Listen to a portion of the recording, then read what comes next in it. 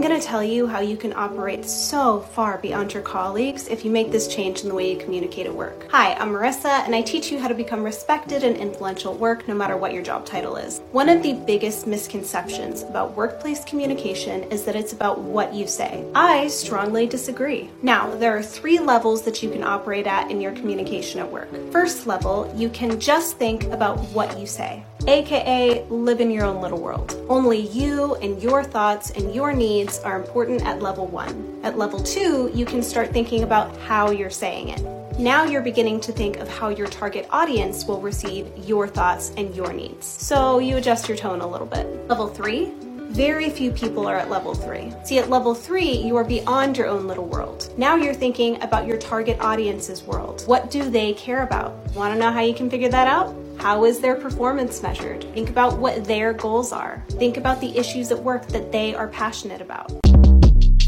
Shortcast Club.